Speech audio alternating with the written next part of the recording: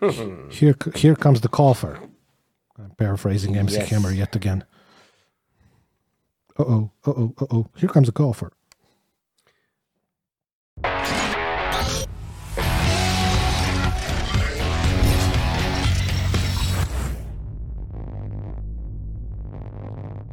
Mr. Golfer, what are we discussing today? We are trying to see why are you stuck in a rut by using only one device. Which device? Apparently iOS, because you're using the iPad. Aren't you a master troll, man? I like it very much, but yeah, that's... Okay. No. But that's not exactly true. Yeah, we are discussing mobile platforms today, and the reason why we are doing that is less than obvious, but still fun for us, if nothing else.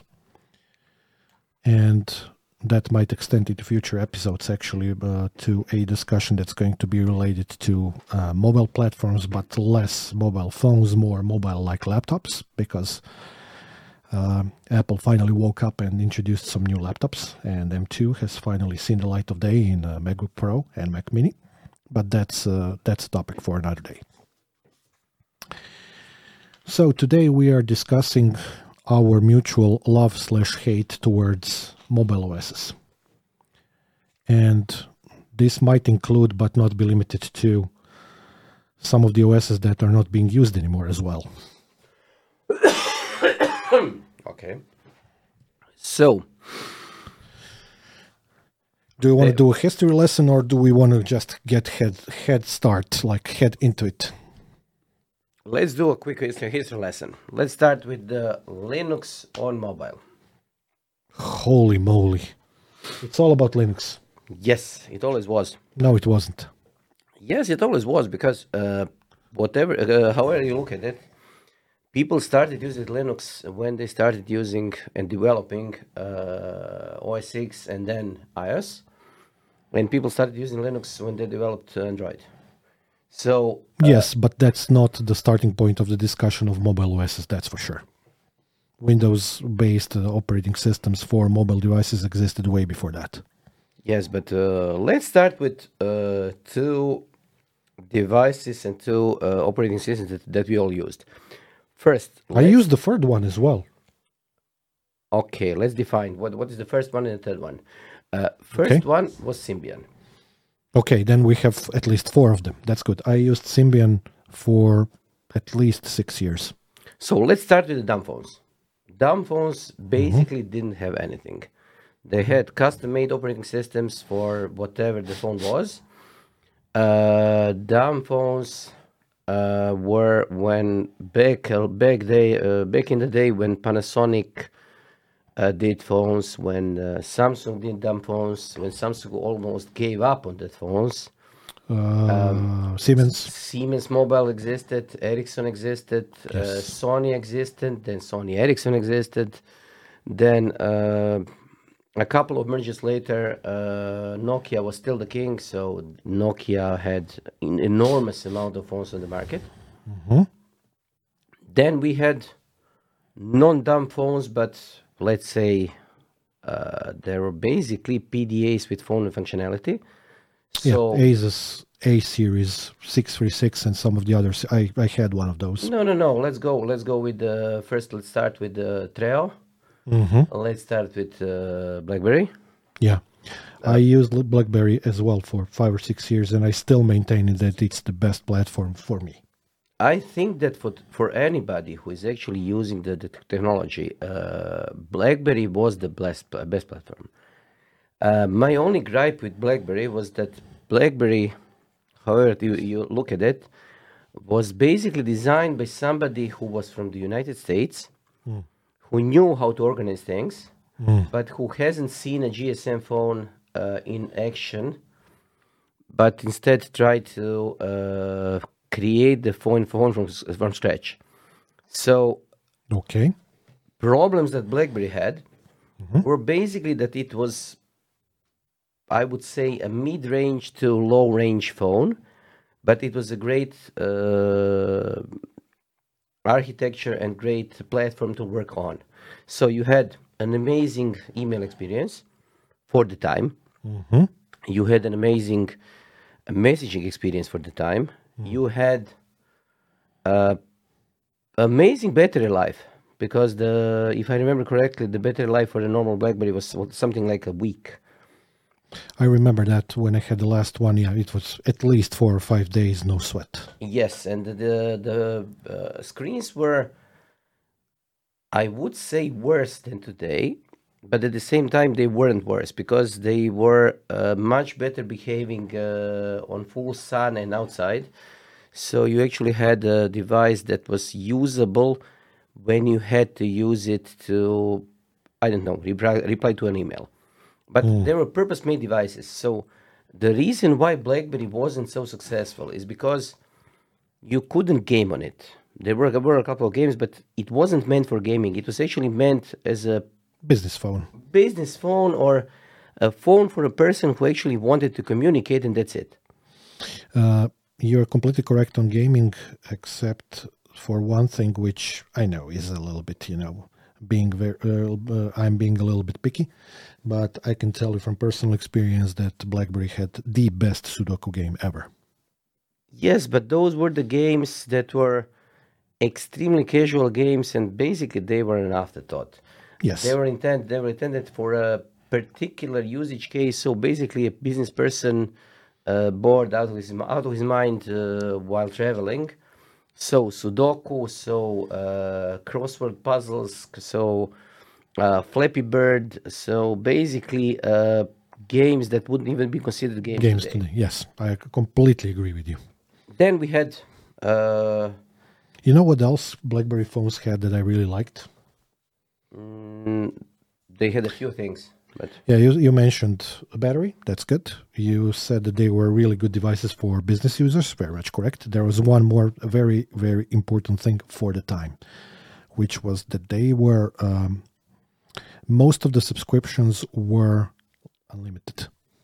yes, they were unlimited, and they had basically a proxy server able to process the web pages, so the web pages looked correctly on the given screen, and they had an amazing ability to not to have a quick presentation of all the pages because they were able to keep the bandwidth usage to a minimum because they were pre-processing the pages on the server side, so they were expensive for the operators, but at the same time your experience was good because even if the page itself was, I don't know, 10 megabytes, it was scaled down to your screen, so it took half a megabyte or so. So it looked correct, it looked nice, it was quick to load, and I actually don't remember having any problems with pop-ups, having any problems with Never ads, had a ads single on issue with BlackBerry. that. You're correct. So this was something that BlackBerry did good. And then we came to an inflection point. BlackBerry was good. BlackBerry had, what was it, 60% of the market? At one given point, I think there was something like over half of the market, which was insane. So for the dumb phones, Nokia was over 80% of the market probably.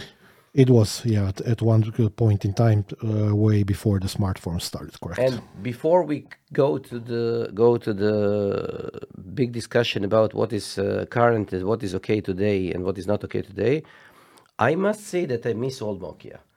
I don't miss the lack of functionality, but I miss the Nokia that had enough money to experiment. So the Nokia phones, especially the 7 series, the Nokia phones that you could actually use there was that 7650, I think it was, that looked like a stick and they had a rotary dial for a keyboard. There were a couple of devices that had the keys arranged in a circle. There were a couple of devices that They had very nice slide devices Yes, that used to break a lot, actually, because of the way in which the Yes, but I think that diversity inside the Nokia range was amazing. I would actually second that wholeheartedly. Everything that you said. I was a heavy Nokia user. I still remember all of the communicators that I used. I wrote my, college degree thesis for it as well. I have nothing but fond memories of these devices that stood the test of time until the smartphones arrived, which is where Nokia fell asleep. Yes, and the other problem was that when Nokia was experimenting, everybody else was experimenting. So there was a series of devices by Siemens that were basically pendants, and they were actually made to be wearable devices. So the intention was that the phone should be more jewelry than the phone. So the idea was for you to be able to answer the calls when you had them, but you weren't supposed to be using the phone as a primary communication device. It was just meant to be able to be worn as a... It's an extension of your bracelet or something. Yes, accessory. So basically, not an extension of a bracelet, as an actual bracelet. Yeah, okay, that's good. And they even said that they are going to be releasing, I think it was 3 different models each quarter or each year. So basically, I think that what came and what was then interesting is that the phones were interesting, but the phones themselves were pretty rudimental. So they got stuck in, you could basically call, text, receive MMS, and that was it. Oh, that's very wrong. Even Symbian devices had Garmin XT, so they had GPS too. And they had various other functionalities for email, etc. But yes, they were a little bit clunky to use in that respect. But that much is true. I'm talking about the pre-Symbian era. Yeah, okay. Then the Symbian era came to life. Symbian started creating an environment where a phone could actually look different, but had the same operating system. So this operating system itself had a architecture that people could actually write for. So I think that development of mobile phones in that given point in time actually was following what happened years before when the PCs came to life. Because we first had IBM 360 or whatever. We had systems that were mutually incompatible. Then came compatibility. Then systems became divergently different in such a way. So there were gaming systems, desktop workstations, mobile workstation, and so on and so on and so on. So this is what happened to the phones, in a way. Okay. Okay, so I think that the problem started when iPhone came out. No, the problem started before that because Android was already on the market back then and already popular, and there were so many. I really respect Steve Jobs a lot, but he made so many derogatory comments on the topic of Android back then before Apple introduced the first iPhone, and I think he was wrong, but that was also kind of like proven later when they went to that market and did what they did. But that's beside the point. I think that your Linux introduction was actually spot on for the smartphone market. The importance of Linux cannot be overstated. Okay, so let's go with the flow then, and let's say after the initial thing with the mobile phones, we had Symbian.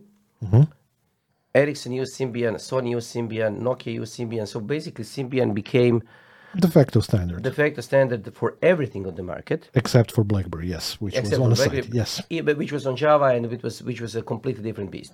And then basically came Android. Then they tried to switch. Everybody tried to switch to touchscreens. Siemens tries to switch to touchscreens by using basically converting PDAs into touchscreen devices. Treo was such a device. It has a touch. It had a touch screen. It was trying to emulate phone functionality on a touch screen. But the biggest problem that all the phones had then, even the Android phones, was that they thought that the keyboard needs to be the part of the phone. Yes, but that was an extension of a larger problem, which was that the OS wasn't made for the touch screen. Yes, but I think that OS... That's why they had the clunky keyboards on the screen, yes, etc. but the OS wasn't made for the touchscreen because people said, okay, we need the keyboard, so let's create, let's basically clutch the touchscreen on the keyboard itself, and let's try to create the phone that is going to be used primarily as a keyboard device, and then the screen and everything with the screen came later. Yeah, and that changed over time, of course. I think that the biggest change was the iPhone. I completely agree with you on that. Because the Android, to be blunt, because I loved Android, because I started on Android, I was using Android for the last, 16 years, whatever. The first keyboards and the first Android devices were clunky. They were. They weren't being as useful as they are today. They were clunky, and the only difference between them and the first iPhones was basically the price. And it wasn't only the price, but price was the major difference. I agree. There was really big technical differences there as well. I'm not talking about the architecture or the chips. It was from the standpoint of openness to accept some things.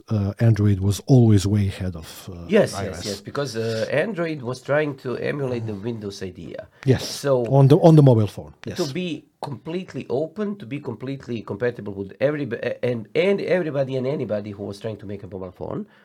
And iPhones from the start started with we are going to create this phone. This is going to be it as an ecosystem of its own, and as a hardware platform, because they only had one phone. When they introduced the iPhone, they said we are going to have an iPhone. iPhone Pros, iPhone Maxes, iPhone whatever came later. Yeah, I know. But the idea is so what you said is completely stands to be the truth. Yes, I absolutely agree. I wanted to share actually a personal story that's actually like a beginning of the story of why I wanted to discuss this today. You might not know this, actually, although we've known each other for a gazillion years. I was an iPhone user. Okay. I had iPhone 1, which was, let's say, donated to me by a family member who was a little bit too old to get used to it. I used it for 3 months, maybe. And while that was happening, while those three months were taking place, another, let's say, business colleague, friend, asked me if I wanted to sell that to him because, you don't like it, you don't want it, you this, you that, you blah, blah, blah, blah, which he was completely on point. I couldn't stand that device, and I couldn't stand them for a lot of the same reasons why I can't stand them today. I'm not saying I can't stand Apple devices. I'm specifically isolating iPhone from the stack of devices that we are discussing today for reasons that we are going to discuss also a little bit later. So I had it for, let's say, 3 months, and I gave it away to my friend who actually actually paid me for it. I was very happy for him to take it away from me. I wanted to give him money to just kind of like get me rid of that device because it annoyed me to hell and back. But I'm completely with you because I was testing the devices. So let's do some background checking. Back then, when the big change from dumb phones and into smartphones and iPhones and whatever came, both you and I were in the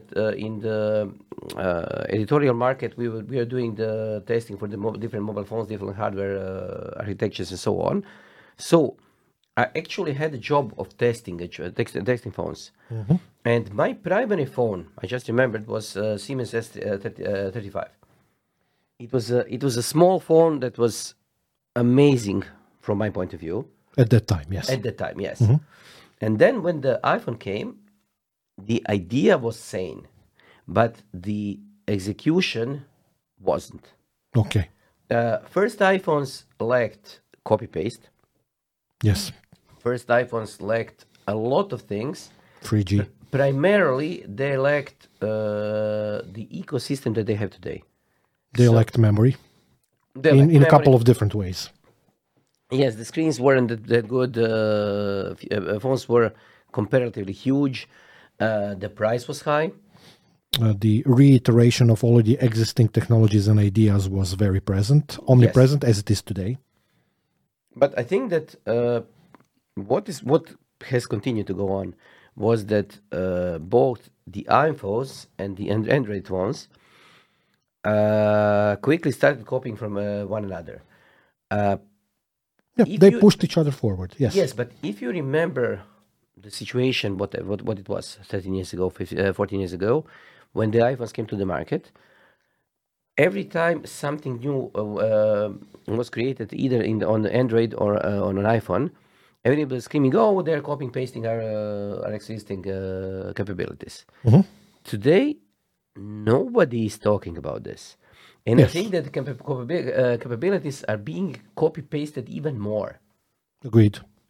So, for example, the latest capability that the iPhone had was that satellite emergency communication system. And I think that Qualcomm came with a separate thing that was basically exactly the same as an idea, not as a standard, but as an idea. What was it? A month later? Two months later. Yeah. So basically, this means that Qualcomm already had it because there is no way for them to develop it in such a short time frame. Yeah. So we are talking about two separate ecosystems, basically converging in a sense. Converging in a sense. And in usability, let's say, standpoint. But I wouldn't just say in the usability standpoint, because let's get the elephant into the room. I switched from Android to iPhone, what was it? 3 weeks ago. 3 weeks ago, on New Year's. Completely expecting that I'm going to hate it. Yes. But the problem is that I'm not hating it. Yes, but for all of the human and none of the technical reasons. No, the technical reasons also, because let me just do a quick summation of what happened to me. So, what I hated about the Android, what was actually the reason why I even tried to switch to iPhone, was that all the different applications that Android gives you and gives the ability for you to use were making me unable to use a phone. Because I had installed caller ID, phoning applications, screening applications, whatever. You had the chance to deploy them because they existed. Therefore, you filled your phone with bloatware, yes. Which is the reason why it became unusable and slow. Yes. And then I tried to move away from those applications. And I understood that I have absolutely no idea what to remove because everything was intertangled. And I said, okay, I'm going to do a fresh start on the iPhone to see how it looks like. This is my third iteration of trying to go to the iPhone. Okay. I hated iPhone first 2 times. Okay. I really hated iPhone for the first 2 times because it was completely different than the Android. It was closed. It wasn't funny. It wasn't usable. And I hated the idea of the iPhone being the device that was basically, I wouldn't say unusable, but it was experimentation unfriendly. You know, if we are discussing this history, there is one more very important thing that we need to say about iPhone, and potentially one of the reasons why you hated it the first 2 times, and I can with absolute certainty tell you that it's one of the primary reasons why I hate it from back then all the way till today. Okay. I know it's going to sound very petty, what I'm about to say, but hear me out. Apple, via their iPhones, was the first manufacturer that did something on their mobile phones, which I consider to be, I wouldn't say heresy, but it's so incredibly stupid, which was integrated battery. Okay. Android phones didn't have that for many, many years. You could replace them, which was one of the primary reasons why I exclusively remained on Android to this day. Albeit, I will say out loud that my experience with other Apple devices taught me that Apple has really good batteries, especially on the side of laptops, which I use a lot, and on the side of iPads, which I also use a lot. So those batteries, I have absolutely nothing against them, but they pushed kind of the market towards that direction, and I still dislike it to this very day. Okay, let's compare apples to savory desserts. No, we won't. There are actually two things that I wanted to say that are kind of like in direct response to our previous rant. One is the second reason why I dislike Apple's way of doing things on mobile. And the second thing that I wanted to say is directly related to that. So if you remember, I mentioned that one of the reasons why I dislike iPhone is because of the trend that it brought to the mobile phone industry of integrating battery. Yes, it's now what it is, but as I said, I think that doesn't benefit the client. Let's forget about that for a second. There's actually a second reason that's very close to that one, which is memory reason, specifically SD cards. Okay. So iPhones are the worst types of devices in terms of battery. You have no expendability in that regard. You had to buy all of the whatever storage systems for all of that, while most of the Android devices, at least on the higher end of the spectrum, almost always have at least the capability to run one SD card, micro SD card. So that's a major difference between those two ecosystems, which still stands today. And also, as a result of all of that, so the way in which the market segmentation in Android works is a little bit different to Apple. It's not only about the price, meaning features or speed or whatnot. It's actually based on certain portions of functionality. Specifically, there are a lot of, let's say, two-card phones for Android that you can combine in the sense of having two SIM cards or SIM card with SD card, stuff like that, especially on the higher end market segment, which is something that a lot of people actually like, and which I would argue is one of the reasons why Android is a lot more popular in terms of the numbers when compared to iPhones, because most of the vendors still have that. So that's my second technical reason why personally I dislike Apple phones. Okay, let's address that, because to be completely honest, I'm on your side. I will say that Apple is on your side because they have created for the past few models battery packs. Mm-hmm. So there are actually battery packs available from Apple, selling for whatever amount of money. Insane amount of money, yes. No, it is not something around. I just looked it up. It's $99, but the idea insane amount of money. That okay. They understand that the some people actually want additional battery power. Mm-hmm. The other thing is that I'm using iPhone 11 Pro. Mm-hmm. It has dual SIM, mm-hmm. but one SIM needs to be eSIM. It is not a physical SIM. It needs to be eSIM. That's not necessarily bad. Yes. So I think that the convergence that we were talking about actually works, because everything that I have seen that was that made sense in Android is right now being copied or rediscovered by Apple people. Yes, but memory is still not addressed unless, if you want to be completely fair, I'm not trying to be biased here, you could argue that nowadays iPhones and iPads, by extension as well, are a little bit more open to the idea of ecosystem working with some external products, so you can actually connect USB-C disk or something But I will be which is not the same as having a micro SD card inside the phone, but it's still something. okay, but most of the devices that are on the market are 128 or 256 gigs of RAM, gigs of storage, sorry, On a higher end, you mean? on the higher end. Okay. So I'm used to using OnePlus. OnePlus didn't have the extensions for with the micro SD cards.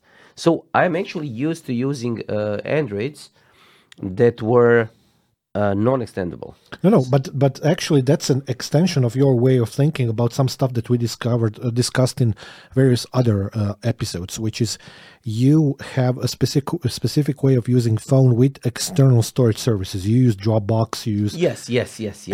and I'm completely with you on that one. From the perspective of I don't have something in my phone, let's actually have something, but it kind of draws you in that direction, which I don't think is the best way. Not for everybody, at least. Yes, but let's be completely honest. Samsung, for a long time, I don't know for the last generation of phones because I wasn't following it, but for the a long time, they had a running giveaway basically where you had it was a year or 2 years of additional storage on Dropbox or some other cloud devices. OneDrive was much more prominent there, yes. Yes, but they were pushing cloud storage as well. So they were trying to offload you to the cloud. They were trying to say you need to use the cloud. Google is pushing you into the cloud direction. Google Drive, okay, for example. Yes, because you can back up the photos, you can back up everything on your phone. So the idea that they're running right now is...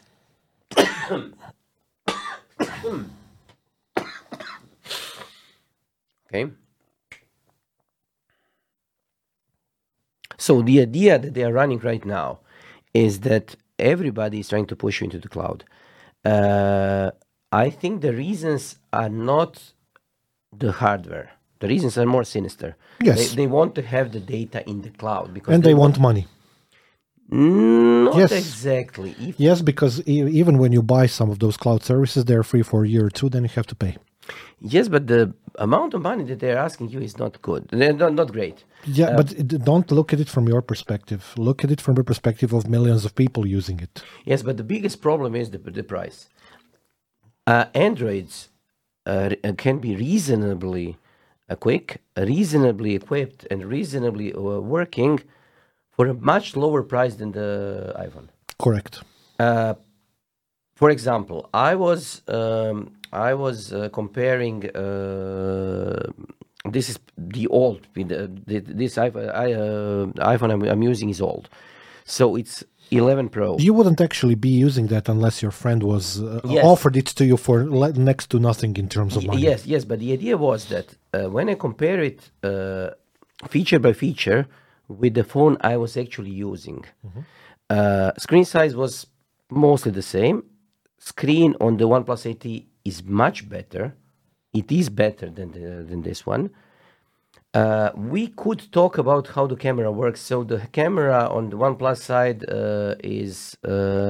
it has much bigger resolution, but the camera itself... Picture quality not necessarily better. Yes, picture quality is more or less the same because iPhone is extremely good in post-production of the images, and it's extremely good in actually applying different tricks to make your images look better. So the amount of memory that OnePlus 8T has is much bigger than the amount of memory on the iPhone, and yet still iPhone was more expensive. So Apple tax. It's not only Apple tax. It's the main thing that is completely Apple-like, or something that Apple actually does, is that since they are completely in control when in regards to the hardware, the configuration, the chipset, and everything else, they are able to basically over-optimize everything. So I like that. Me too. But not on their phone. But generally speaking, I understand the approach, and I definitely approve of it. But it means that they are able to sell you the phone that is much more expensive, and they are able to not only do this, but they can do it with a much bigger margin of profit. So they don't necessarily need to create an Apple tax because they are making enormous amount of money on a single phone, Yeah. completely incomparable to what Android does. Okay. There's one more thing actually that you mentioned earlier that I wanted to address as a functionality of a phone. So migrating data. I did that last week for my dad from one Android phone to another. USB-C to USB-C connection, I was done in 15 minutes. And the only thing that he needed to do was provide me with the Google password, obviously, and he needs to reinitialize or re-authenticate his e-banking application, which is reasonable. So yeah, that migration went without a hitch. I was done in 15 minutes, and he basically now has two phones with the same set of data, which, if I'm completely honest, was helped quite a bit by the fact that I had the chance to migrate the photos that he had to Google Drive, and then of course download it to the new phone, which is the way in which the synchronization works by default. Because for some reason, when you're doing the migration from Android to Android, and I've noticed this a couple of times already, maybe I'm missing an option or something, it doesn't automatically copy the pictures from the gallery, which is stupid. I think that the main reason why they don't do this is that usually people have an enormous amount of pictures, and they are trying on to SD cards.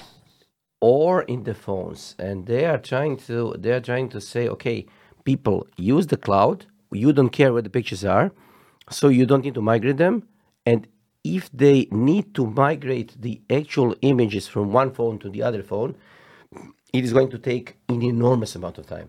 So they are basically trying to avoid synchronizing pictures, just because to drive down the time it takes to migrate the phone from the I think it's not that, especially having experienced the speed of that migration now, when I actually did copy from. I had a migration of data recently, a couple of weeks before that, where I copied the gigabytes of pictures from one phone to the other by cable. These connections are nowadays much faster than what it used to be, and it's not about the time. This is something that actually copies in many megabytes per second, so almost in hundreds. And this is very quickly done because most phones on the market are not 128 to 156 gigabytes. They're 64 or less. Okay, let's talk about migration between architectures. So I had to migrate from Android to iOS. How was that? Okay, let's do a quick test. What do you think? How much it took to migrate from Android to iOS without copying images? I know the way in which it was done, like previously. You went to Apple Store and asked the guy there to help you with it. But I know that there is a tool that you can use. I haven't used it in a while, so I absolutely have no idea. I don't want to act smart. It took me a little bit under 2 hours. Okay. Without moving images. And the reason is completely besides me. Okay, I got my phone synchronized completely. I got all my applications connected to the same application, if applicable, on the Apple Store. So I was able to install application by application later, but I didn't get my applications installed. I only got the placeholders for the applications. So basically it said, okay, if you have LastPass or whatever on your phone, on Android, here is a link to the Apple Store where you can actually download the LastPass, but it wasn't installing the applications. I don't know what it did. It was trying to synchronize the information, but my biggest gripe is WhatsApp and Viber are completely unable to move the history of all the chats from one. Especially attachments.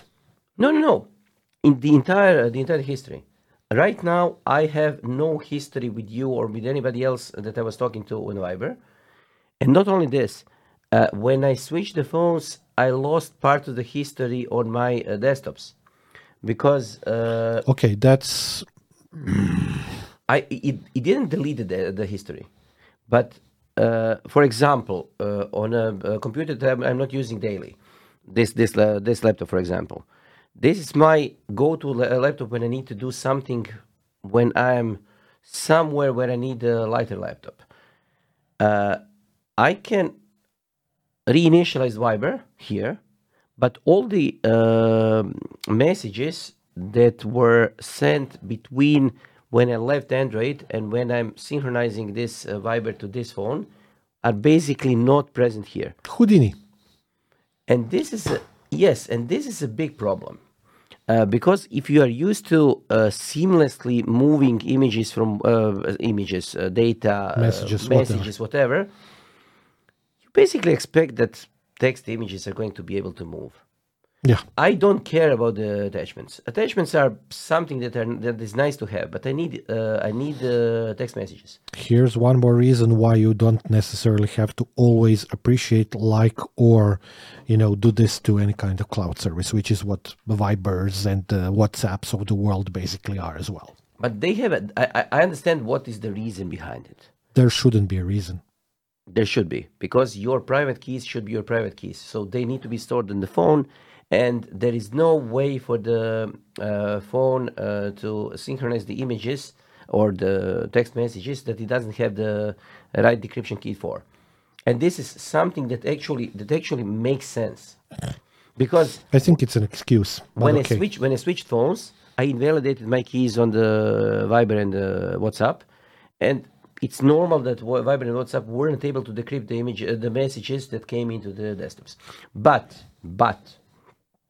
there is no reason for them to not be able to do it after the fact. After fact, yes. That's exactly what I wanted to say. So this is, I wouldn't say laziness. It's just probably the result of either two teams working on two different applications. So the messages themselves are not completely compatible in the format that they're using. Or, and this is a big or, there is a particular reason why they are trying to, on purpose, make iOS and Android applications not compatible to each other. Which we've seen, actually, in iMessages and whatnot. But let me go into another topic. Yeah, I wanted to actually ask you something about this. Okay. Because I know from a little bit of our discussions related to your switching to this that I know what you told me, why you like using iPhone now, but let's go back to the human side of the story of that. Why do you like using iOS now? Let's say that my phone is much more consistent than it was. The problem with Android is that Android is amazing when it comes to the diversity and the amount of different ideas in different applications. iOS is much more strict. That's going to change soon. Yes, this is going to change soon, but right now, if you want consistency, you are going to get it on the iPhone. I dislike the idea of there being no files. So that the idea of a file actually does not exist. They are trying to make up for it because they are creating files now. So they are shifting a little bit towards Android. And I see that Android also is trying to shift towards the idea of the iPhone. So they are shifting to the idea of a file to idea of an object in the cloud. So we are going to end up with the same thing. But the thing that is most I wouldn't say amazing for me, most interesting to me is that I think that Google applications are much more consistent and work much better on iOS than on Android itself. You're definitely not the first person who told me that, but I was actually asking something else. And all of this they is are good. quicker. They're quicker. Yeah. They're more consistent. They tend to be much more. They are not misbehaving. So, for example, when you are using Google Maps, you can turn on location sharing. If you turn on the location sharing in the Android, basically location is being shared. That's it. iOS is going to periodically ask you, Google Maps has been sharing your location for the last whatever times. Do you wish to turn it off? So Google needs to pay attention not to try to circumvent all those different things in the iOS. Not in their interest, but yeah. Yes, because in Android, they are the master of everything. On the iOS, they need to be a guest, so they need to act as a guest. They cannot completely rule and create their own set of rules. So this is one of the things that they actually like. Yeah, but you said you also like the fact that, and I am kind of quoting you / paraphrasing you, your phone is so stupid now that you prefer using it as a phone right now versus what it was on Android. Yes, because on Android, me being a little bit HD type of person, I was installing almost all the applications available on the market. Right now, not so much. I'm using some applications. I don't have. I'm using my set of applications, but I'm not that much into trying to experiment because a lot of things I'm actually unable to do. For example, you know that I like playing with wireless. Mm-hmm. On iOS, trying to find even a simple wireless scanner is almost impossible. Not because people wouldn't do that, but because iOS itself doesn't let applications scan the networks around them. Oh, thank you for reminding me of one of my biggest gripes of the iOS market, which is it's incredibly difficult to have such a simple function like tethering on wireless on iOS devices. Yes. It's stupid.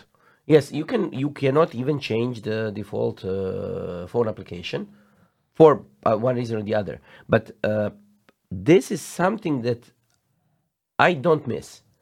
It is not that I wasn't the person who actually liked it. But right now, either I'm becoming more stupid or I'm becoming more older.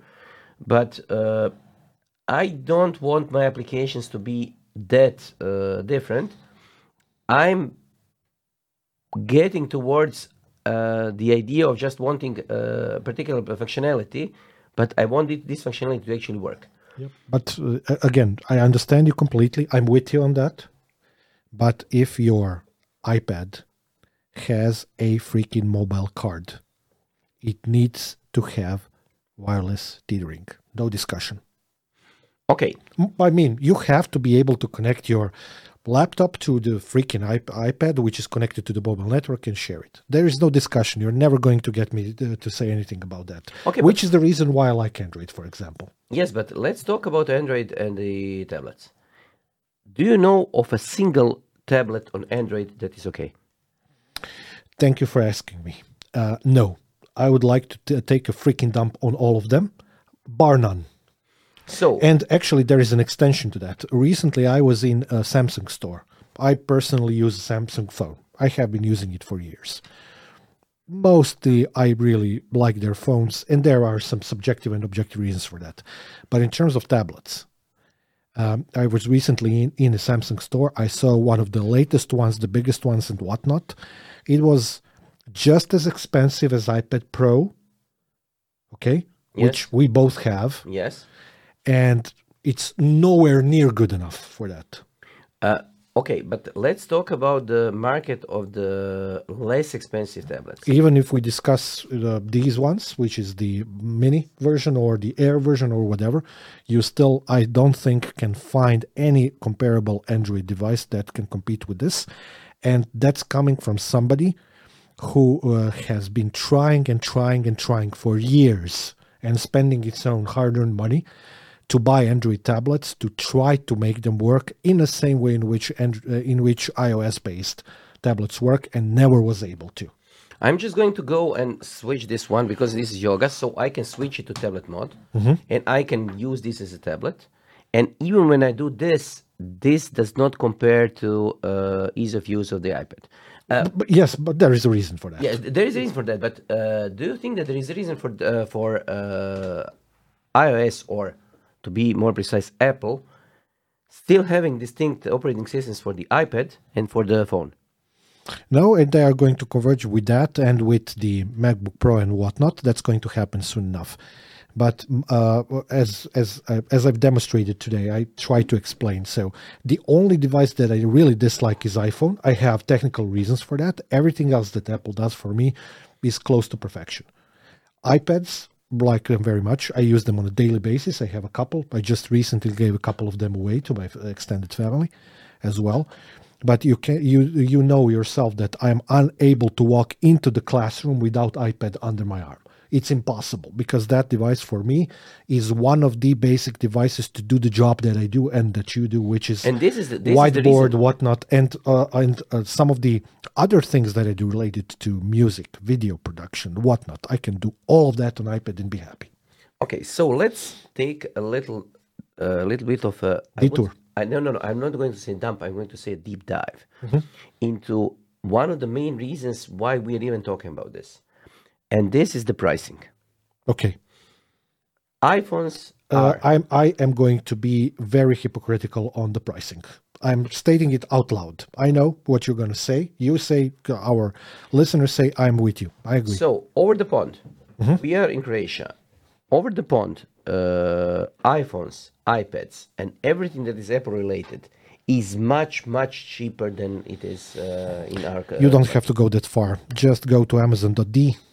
Okay. And check the price differences. You're going to find that MacBook Pros in all of the generations that are currently available in the local Apple Store versus Amazon are 500 euros more expensive locally than on Amazon D for the same device. So this is one thing. The other thing is that iOS devices are, by and large, completely usable even when they are 2, 3, 5, 4 years old. Correct. So there is a large refurbished aftermarket of the devices. So you can actually get a usable device for a small amount of money. And if you have an Android tablet that is 3 years old, there is no secondary market because you want to just use it as a frisbee and throw it out the window. Yes, and the other thing is that a lot of people are buying devices that are cheap, but the reason why they are cheap is that they are basically crap. Yes. So you can buy a device for 150 euros or whatever that is going to be, I will say, usable enough for the first year of the use. And then after that, it is going to be so slow that nobody's going to be using it. Thank you for reminding me. I wanted to take an extra dump on that in terms of Android. So I gave a Galaxy Tab. Yes. Android-based tablet. I have 2 of those. Yeah, I gave one when it came out. I think it was version 3 or something like that years ago, to somebody who's very close to me. The only express intent of that being a present that I gave to somebody was to be able to, let's say, check YouTube videos and to read PDF files. Nothing else.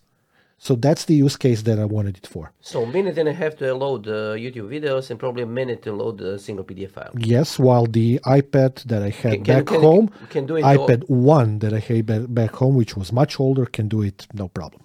Yes, I know. And this is the biggest reason. I have 2 tabs. I didn't give them away. I didn't give them away. Why? You know why not? Because I like those people. So I don't want you don't want to make enemies. Yes. So I agree with you. That's exactly the same reason why I resisted for months to give my iPhone to my friend. Yes, and this is the and he threw it away, to be honest, after he was done with it as well. I think that the first 3 or 4 iPhones were basically crap. Agreed. Because for the first couple of generations, Apple had a good idea, but they were being too Steve Jobsy about it.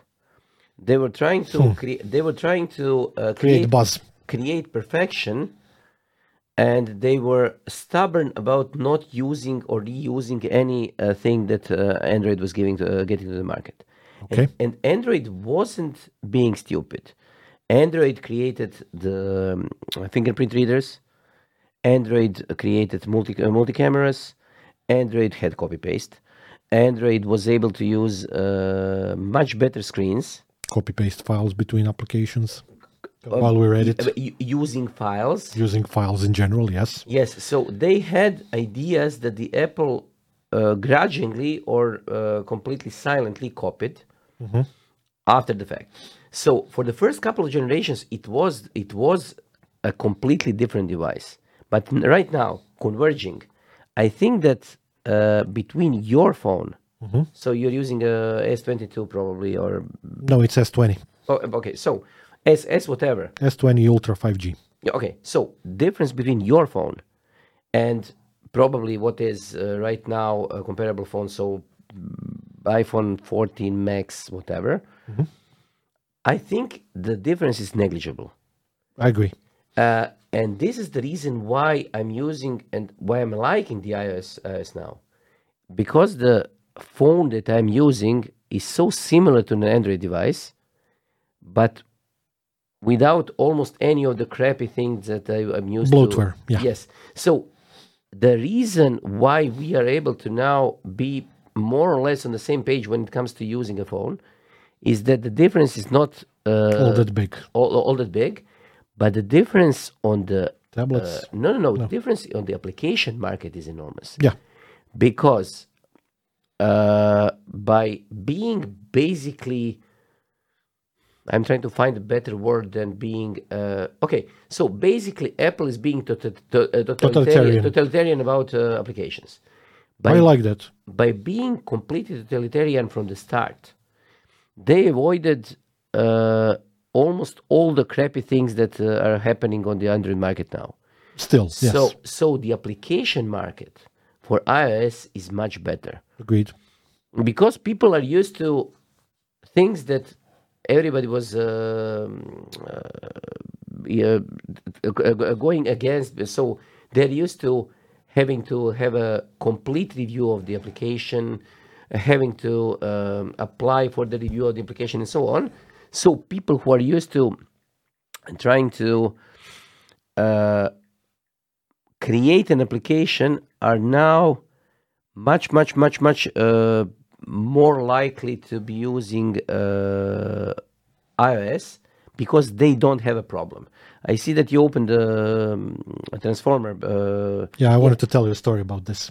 I have both this model and the model after it. I have this one. It's still at home. It still works, and is a perfect example of why I both like and dislike Android at the same time. You know, the same old, good old conflict of double. Would you give this to anyone? No, because I would only give this to the worst enemy that I have, and I have none. Yes. But that being said, there are a couple of good things to say about this. Okay. A, it had a keyboard that was usable. Yes. B, the battery lasted for 20 hours easy. Okay. I actually took that on my consultancy work for months and months on end, and was very happy with this because all I needed was a telnet client or secure shell client, and I was happy. Keyboard is good, battery is good. It has freaking USB. Yes. And that's actually the reason that I asked somebody to give this to me, on top of the fact that it's NVIDIA Tegra as well. So that there was something. They were actually at the time when I was getting this device, I was still working a lot in the IT/generalistic/editor something market. So I got this from somebody, and I was very happy with it. It still works today. I still play some games on it. I'm pretty happy with it, but I wouldn't give it away to anybody because I don't dislike anybody that much. And also, this is heavy as crap. Yes and no. But I'm going to now switch over and say, would you buy this? Cosmo communicator. Yes. That's so reminiscent of some of the Nokias that I used to use. Yes. So basically, this is the same idea. Even the name is the same. So the idea, we are going to do the post and you're going to put the images on. But the idea is to have a basically full-size keyboard, a screen, and Android as a driving device for a price that is not going to be as expensive as I would say even my current phone. Yes. So the idea of this is to create a device that is designed for people like us. So this can be a terminal. There is only one device that I would like to use that is reminiscent of this, which is made specifically for me, if I can say it. Okay. It's called BlackBerry. Okay, but Blackberries are dead. Yes. BlackBerry is unfortunately dead because the closest thing that you can get to a BlackBerry is the No, this is actually pretty close Yes, in modern times. because you can get a BlackBerry, but what you're going to get is an Android device with a slightly modified operating system, a keyboard, and mouse emulation, touchy thing on the keyboard. BlackBerry keyboards were awesome, man. But if you take a look at this, it has two USB ports. So this is what you are actually looking for. Okay, my birthday is coming up. Okay, I have no idea what you're talking about. Yeah. But the idea is that this is unfortunately probably going to fail. Absolutely agree with you. But the idea is that I want this device. Yeah, me too. I want it to succeed. Because right now we need this device because we have come to a point where you don't need that much processing power. These devices that we're using are probably order of magnitude faster than the devices that we're using as primary desktop devices a couple of years ago. Yes. So we don't need processing power. What we need is battery life.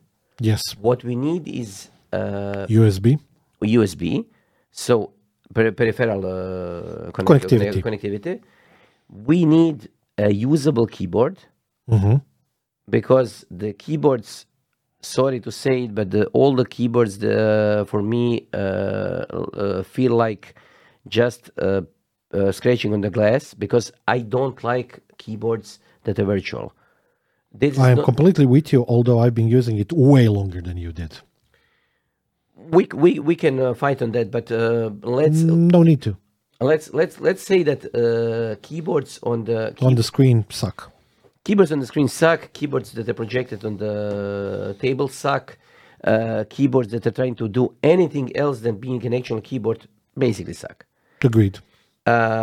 And not because we are old-fashioned; they just do, as a matter of fact. And this is even worse when we are trying to create a phone that is going to be with an even larger screen, because it doesn't make any sense. So a transformer device like what we were talking about in one of the episodes, the transformer device that is able to be either two screens or one screen on with a keyboard, is never going to be the same thing as a device that has an actual keyboard. Agreed. So I'm all for Star Trek communicators with fancy touchscreen interfaces. But did you ever see anybody trying to type their name in the Star Trek universe? There is a reason for that. Yeah, I'm with you on that one as well. That's awesome. So this is a problem. Yeah. This is a problem because we need to sort the human interface. The interface part. No, the human to interface. We need not only to sort the interface. We also need to sort out the things that we are sort of kind of used to. So the Siris, Google Assistants, Cortanas of the world that are going to get a huge redesign now that AI is coming. Okay. So I have even seen some things that there were some pointers that maybe Amazon is going to give up on trying to create Alexas. Yeah, I dislike those devices on principle.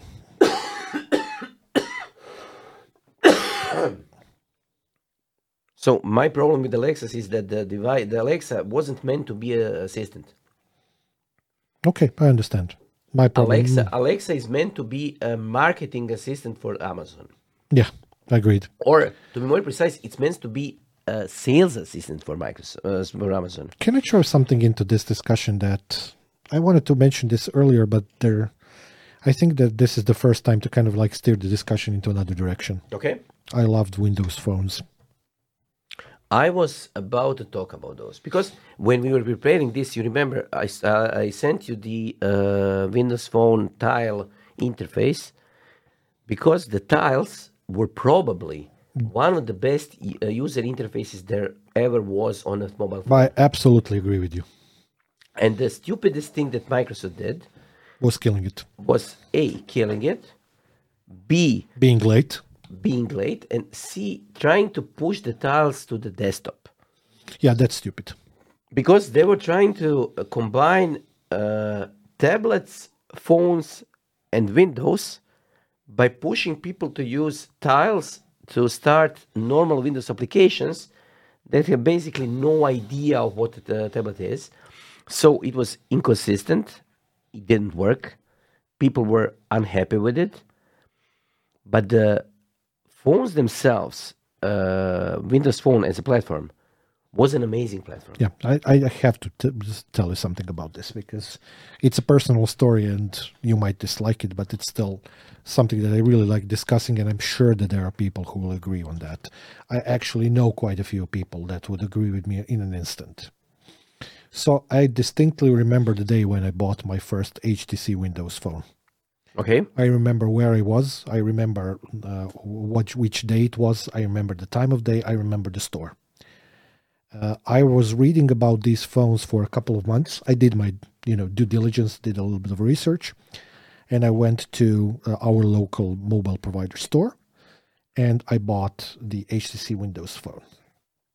On purpose, already at that time, Android was dual-core CPUs, whatnots. This was a single-core phone, but to be honest, the frequency of that single core was quite a bit higher than the ones that Android had in their, let's say, devices, all of them, Samsung, and everybody else. I was like in complete awe of the tile-based interface on it because it worked really well. But more to the point, and this is something that's going to sound ridiculous to you, the reason why I liked Windows Phone as a concept that after I bought it was actually much more visual than what it was technical or anything else. That interface, as you just said, I would just like to expand on it, was the most elegant interface that I've ever seen. It was the first time in my life that I reacted to an IT device in a sense of saying, this is freaking beautiful. Because that's not the way in which my brain operates, nor it should. The use case for the phone is a phone. The way in which the interface looks takes second place towards the usability of the phone in general. But that being said, that phone was super usable after a couple of months because we didn't have, the e-banking applications, etc. were late, and a lot of people who used to work for this company commented on that on Facebook as well.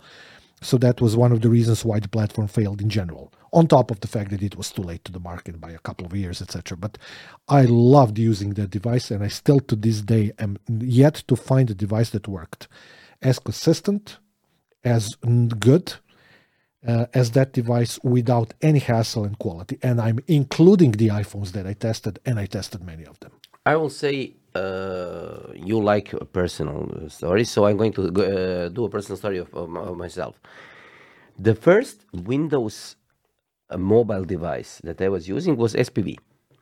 So this one.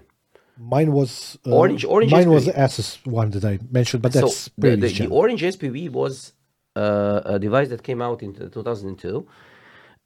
It was basically available on selected markets only. This is the reason why it was called Orange SPV, because it was being pushed by Orange in the UK. It was an abysmal phone. Mm-hmm. This was the only phone that I ever had that managed to reboot mid call. So it was actually rebooting. Sometimes it was rebooting while you were calling or talking to somebody.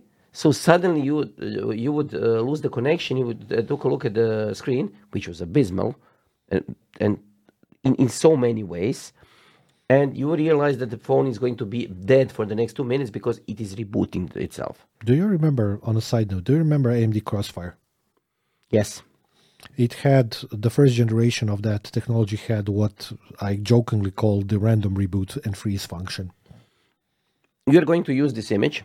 And this is what you're describing, basically. No, the rebooting part. No, but also the display. Mm-hmm. There is a reason why this exists on the Wikipedia, this image. This image actually shows you how the display was bad. Yeah, it sucked.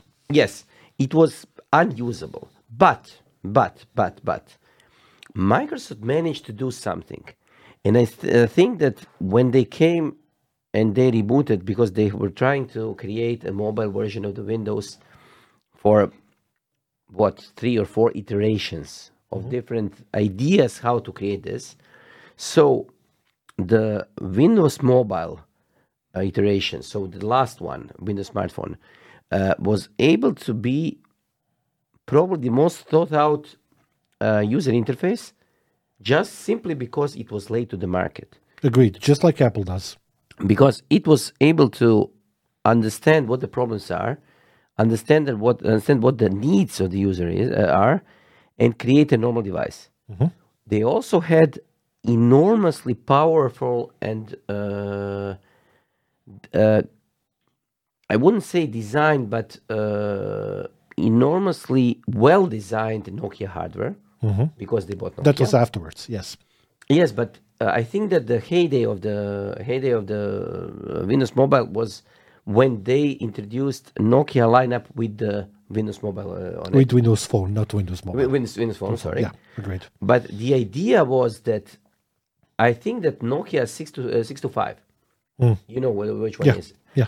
Is probably I have it at home, it still works, is probably the showcase on how to do a phone. Okay. Because it was under powered, it didn't have much memory, it wasn't using that much memory, Yet it was still blazingly fast. it was responsive, it was able to do whatever you wanted to do, and it was a low-end phone. It wasn't a mid-range phone, it was a low-end phone. I am missing those phones. Me too. Because it's easy to say, okay, we are going to use an iPhone 27 Pro Max, whatever, but it's going to cost 3,000 euros. Yeah, that's where this is going, yes. And this is the biggest problem. Right now, we went way too far into overpowering our phones compared to everything else that we're using. So Okay. for the price of the highest end iPhone right now, I can basically buy A very good laptop. very good laptop, and this laptop is going to be much more useful than the iPhone. But there's actually a parallel thought process that you can include there. For the price of a iPad Pro, you can buy a very good laptop. Okay. So, but also for the price of the Mac Pro, you probably can buy a pretty good car. So this is Thank you for mentioning that, although I wasn't expecting you to say this, because I want to go back to something that I said at the beginning of this part of the discussion, which was that I'm hypocritical about the Apple tax. My distinct hatred of Apple tax only includes iPhone, nothing else. I know it's hypocritical, but I have valid reasons why. Reason number one, let's go across the product spectrum. iPads are the best tablets there are. okay. Finished discussion. No reason to explain that. For that reason, I can live with the fact that there are, let's say, if you are trying to look for something else, you would probably go to something high-end Samsung. They are just as expensive. They're not cheaper. Right now, I'm saying. I would argue that on top of that fact, that iPads are still way more usable for a variety of different reasons. So that's the first part of the discussion. You do not want to touch MacBook Pros in our discussion because you know I'm very religious about them. Not necessarily for M1, M2s, although both of us are probably going to go in that direction soon enough. Reason being that at the same time, Apple, when they were still producing Intel-based laptops, they managed to produce both the best laptop and the best Windows laptop at the same time. Yes. So for me, for that reason only, I was always ready to pay, let's say, 15% more in terms of the price of the laptop compared to a high-end laptop on the PC market, which was able to do the same things. And there's a second part of that story, which is related to batteries. I've used, as I'm sure you know, MacBooks for 15 years or so nowadays. I think it's now maybe even more. I never, ever had a problem with the Mac battery. And I have one of those that's like 8 years old. Battery still works for God knows how many hours, whatnot. It works perfectly. And also they are very quick in terms of including some of the new technologies like Thunderbolt 2, Thunderbolt 3, etc. Yes, they do have their design flaws. I very much dislike the pricing now, which is insane for what they have. I dislike the exclusion of one Thunderbolt port for in the previous generation for having the luxury of having HDMI port on a laptop. I dislike the lack of ports on laptops in general. We both do. That's all very reasonable to say. But at the same time, they're still by far the best laptops on the market. Mac Minis, the best mini PCs for the lowest amount of money. No discussion. No discussion. And that's where things stop. I would never ever buy Mac Pro again or Mac Studio because they're way too expensive. Mac Studio, we are yet to see whether or not they're going to finally do the upgrade of the Mac Pro. With M2. I've seen some reports that state that they will. I don't know, because they are not completely switched. They haven't completely switched to the ARM-based architecture yet on all of their product lines, so maybe that's going to happen. But at the same time, I don't see the reason. You don't need Mac Pro anymore. The Mac Studios with M2 Maxes of the world, etc., or M2 Ultra, or whatever they're going to produce, is probably going to be more than enough to handle anything you want to do there. This, Jasmin is looking at the last generation of Mac Pro. In a million years, if I had $30 billion on my account, I would never buy that crap. I don't think it's crap. I do, because that's comparable to a price to a car, and we know what's much more useful. So let's talk about 3.2 gigahertz 16-core Xeon processor. Yeah. Let's talk about 48 gigs of RAM. Okay. Let's talk about Radeon W5700X. 6-year-old GPU or something like that. Yes, 1 terabyte of storage. That's like 3 years ago for us, or 4. No wheels. Okay. Because wheels are $400. Yes, yeah. A mouse. Yeah. A keyboard, because they used not bundling yes, keyboards. Not by a long shot the best mouse or the keyboard on the market. Yes, so what $9,000, yes. $9,000. Or 10,000 euros in Croatia. Yes, you can buy a freaking server for this. No, you can buy a car. Okay, but you can buy a freaking server for this. No, you can buy can buy a rack of servers for that money if you know where. Yes, but if you are buying a server, if you are naive enough to be considering this, you can also find a dealer that is going to provide a server for you that is going to at least have much more powerful processor, a larger amount of RAM, because this is DDR4. Yes, latest generation of a GPU. Latest generation GPU. Much more storage.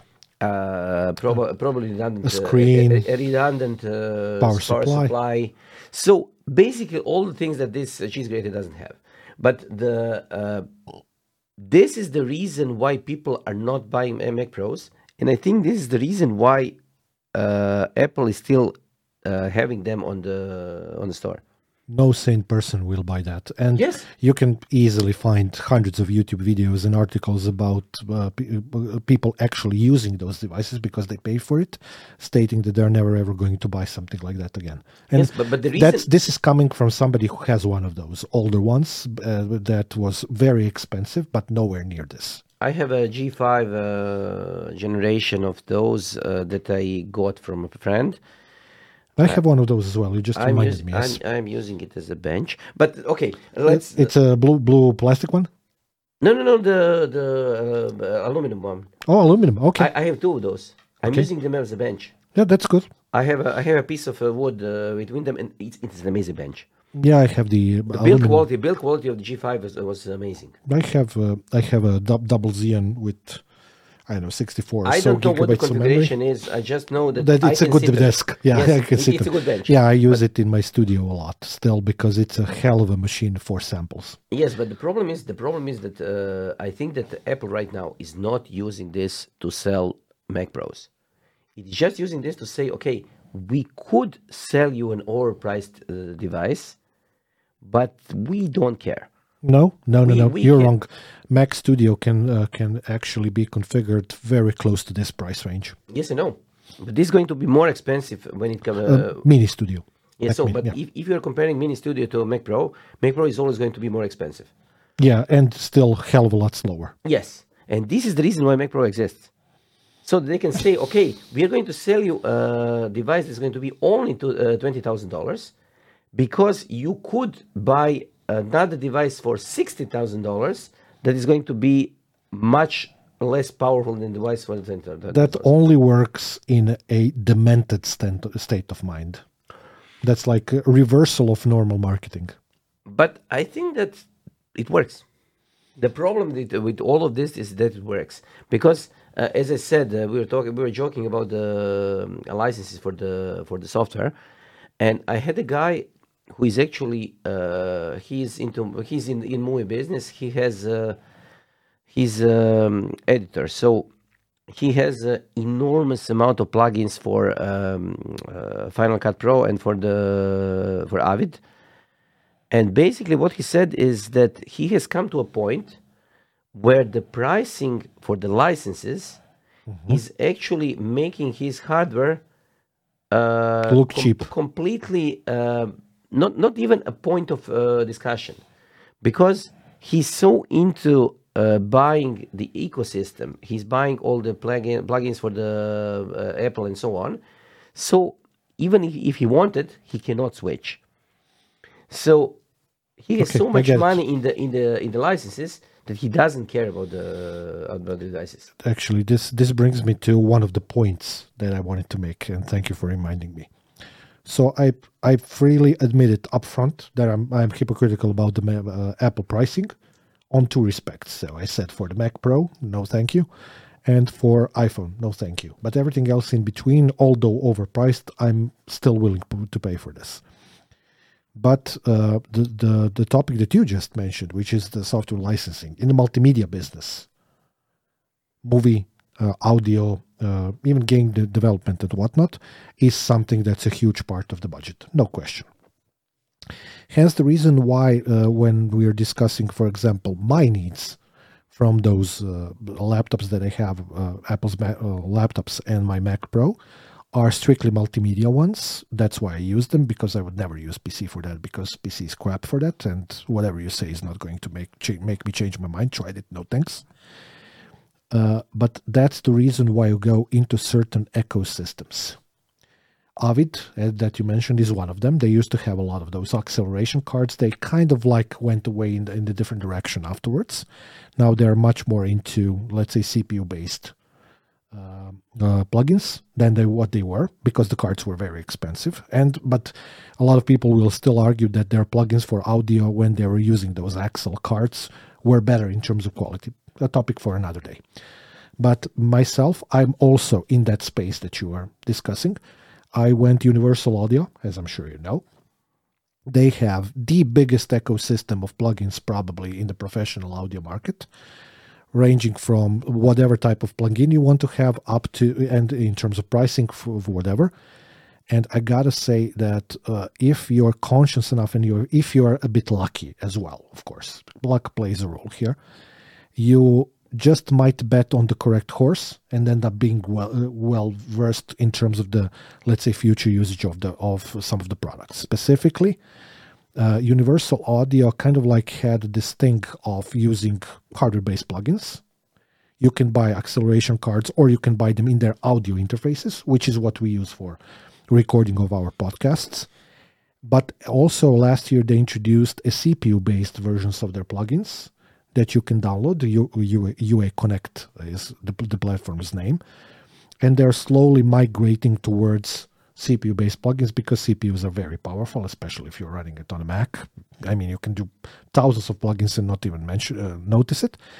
But the thing is, they are not making me pay for those plugins again.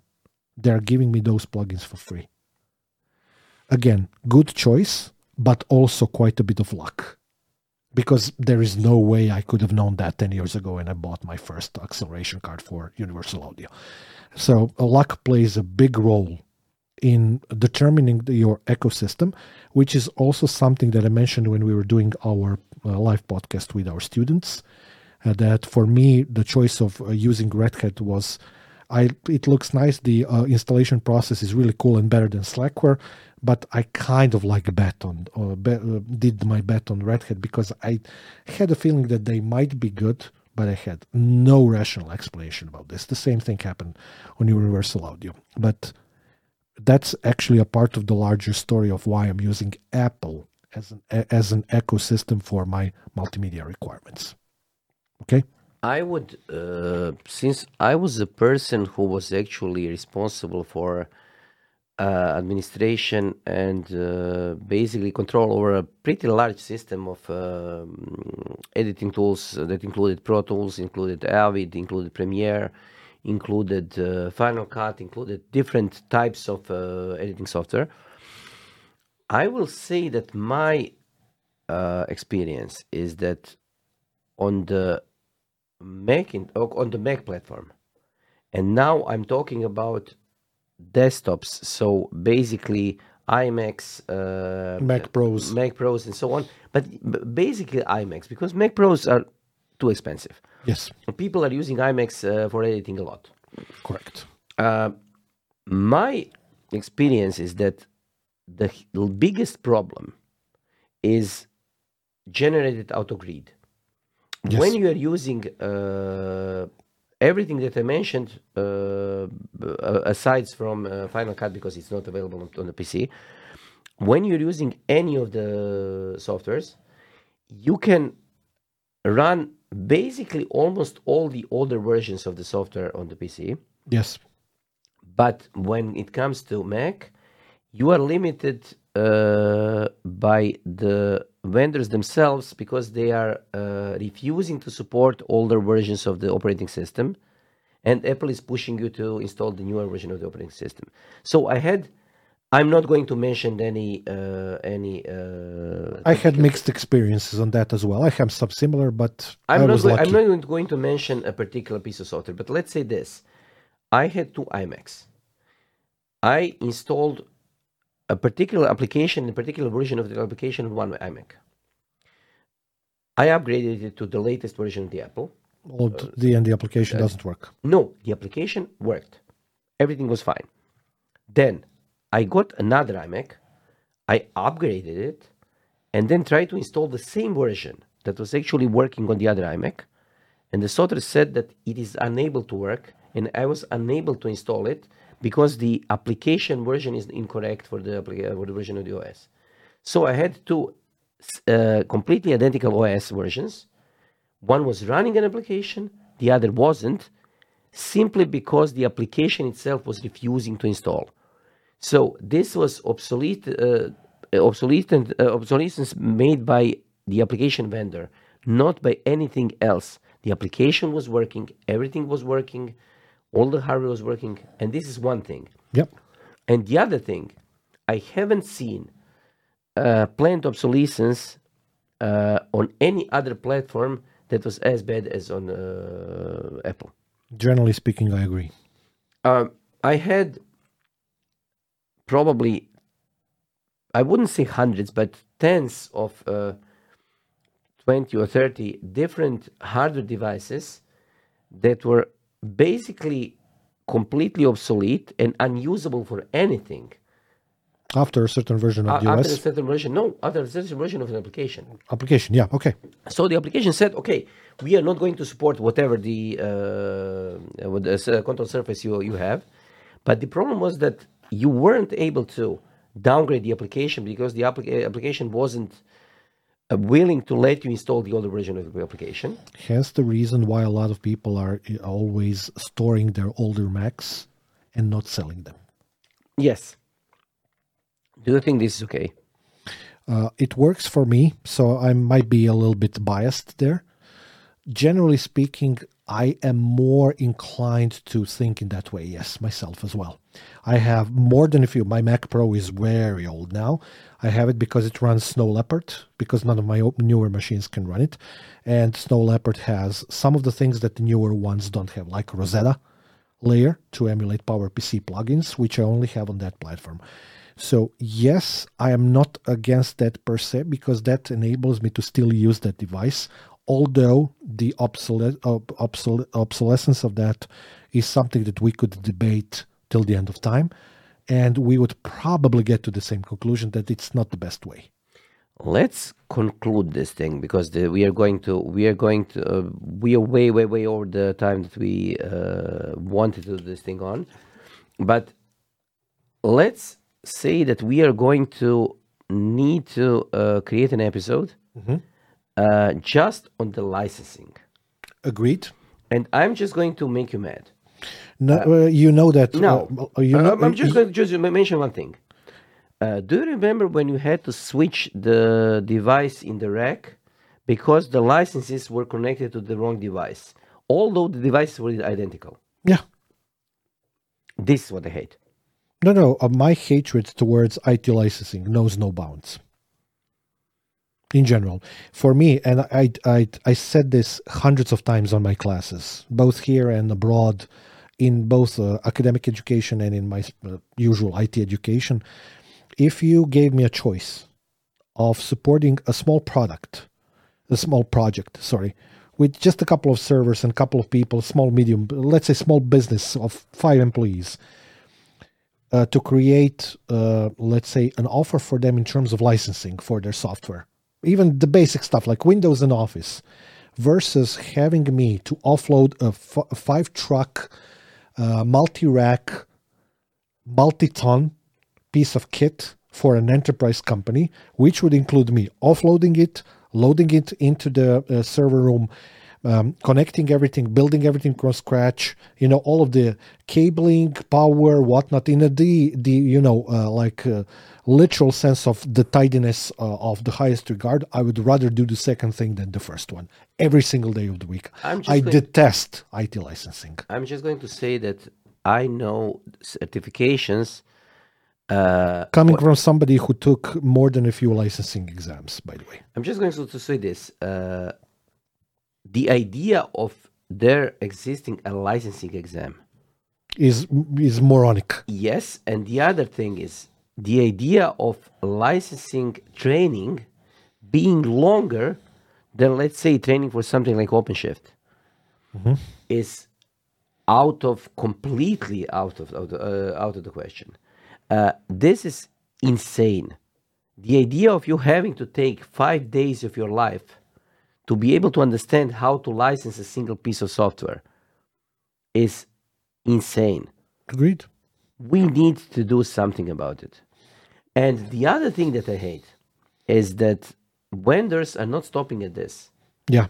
Per core, per socket, per logical core, per amount of memory, per this, per that, per air. Per average load. Per average load, yes. Per average load. Per transaction. Per number of devices connecting to the database. Yeah. Everybody is guilty of that. And the other thing that I'm going to... Per kilobyte of network traffic. I'm going to just... per kilobyte of logs being stored during the day, during the night, and so on and so on. But what I'm going to just say is, when it comes to licensing, I haven't seen any hardware vendor being so obnoxious towards their customers as I have seen for some of the vendors. I'm not going to name them. You should. But I have been blackmailed by vendors in a way that it can be only described as a blackmail because... Oh, I know what you're talking about. I'm going to say who it is. No, just wait. We are going to keep it for the next episode. But okay. I'm just going to say that I was blackmailed. Same experience. I was blackmailed. I had to provide information that was completely out of line. GDPR was non-existent. No, GDPR was broken in so many ways when the information was required, and the problem was that even with all this, the system that they are employing is to not leave any written trace of what was happening. So it is basically a criminal organization because they are calling you, not writing anything down. They demand the information in a way that it looks like you are providing the information because you want to, so voluntarily, but they're making you through the phone calls. And this is something that we are going to talk. Yeah, I can line up a team of 10 people just from my area of some of the consultancy work that I do locally from Croatia that would tell you the same thing. Yeah, they wanted to start shooting people for that. Because the problem was nobody is now pirating music. Nobody is pirating movies anymore because they are actually available on different streaming platforms.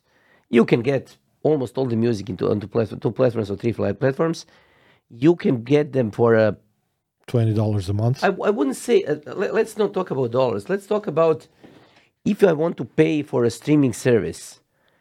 It is going to cost me less than it takes, less than it would what it would cost me to In go. time, yeah. No. It would cost me to go to a cinema. Yeah, So if I want to go to a cinema, I'm going to probably spend around 20 euros. And if I want to pay for a single streaming service, it's going to be probably 8 to 9 euros Per right month, now, yeah. per month. So basically, if I go to a cinema, I'm going to be paying twice as much as if I two would streaming pay. subscriptions So- in one go. Yes, But the software is insanely expensive. it's getting worse. And it is getting worse. And the problem is that the way it is getting worse is becoming untenable. Agreed. And I'm going to stop here because I'm getting worked up. And the only Yeah, me thing- too.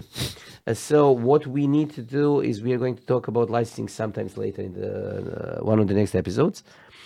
What I'm going to say is we need to do a proper sign-off. Why? Because people actually asked us who we are. Okay, I thought we addressed that, but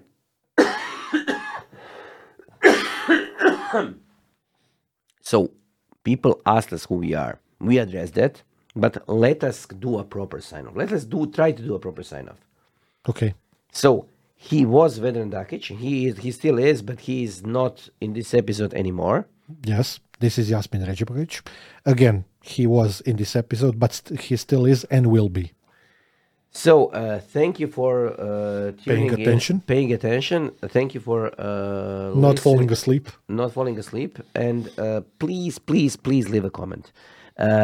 Like, share, subscribe. Yeah, we also opened a Patreon account. If you want to support us, feel free to do so. I must say this: I'm a older person, let's say. I'm getting to seniority when the seniority means people bringing you stuff because they don't want you to get you out of your chair because they are basically concerned that you're going to break something. So I'm an older person. Telling please like, share, and subscribe is a little bit something that I'm just used to Hearing from other people. Hearing from other people. Yeah, not I know. telling it. I was just being sarcastic on the topic of us. Never wanting to say that. Yes, but what I want is comments. Yes. I want engagement, not engagement, false engagement. I want you to comment things and Make a community. Yeah. No. I don't want to make a community. I want to make a fuss. So I want people to. You want TikTok in YouTube comments. No, nobody who was able to come this far in this episode after 2.5 hours is going to be one of the people who are watching TikTok. Agreed, but not what I said. So, anyways, let's finish this thing up. Thank you. See you next time. Yes. Bye-bye.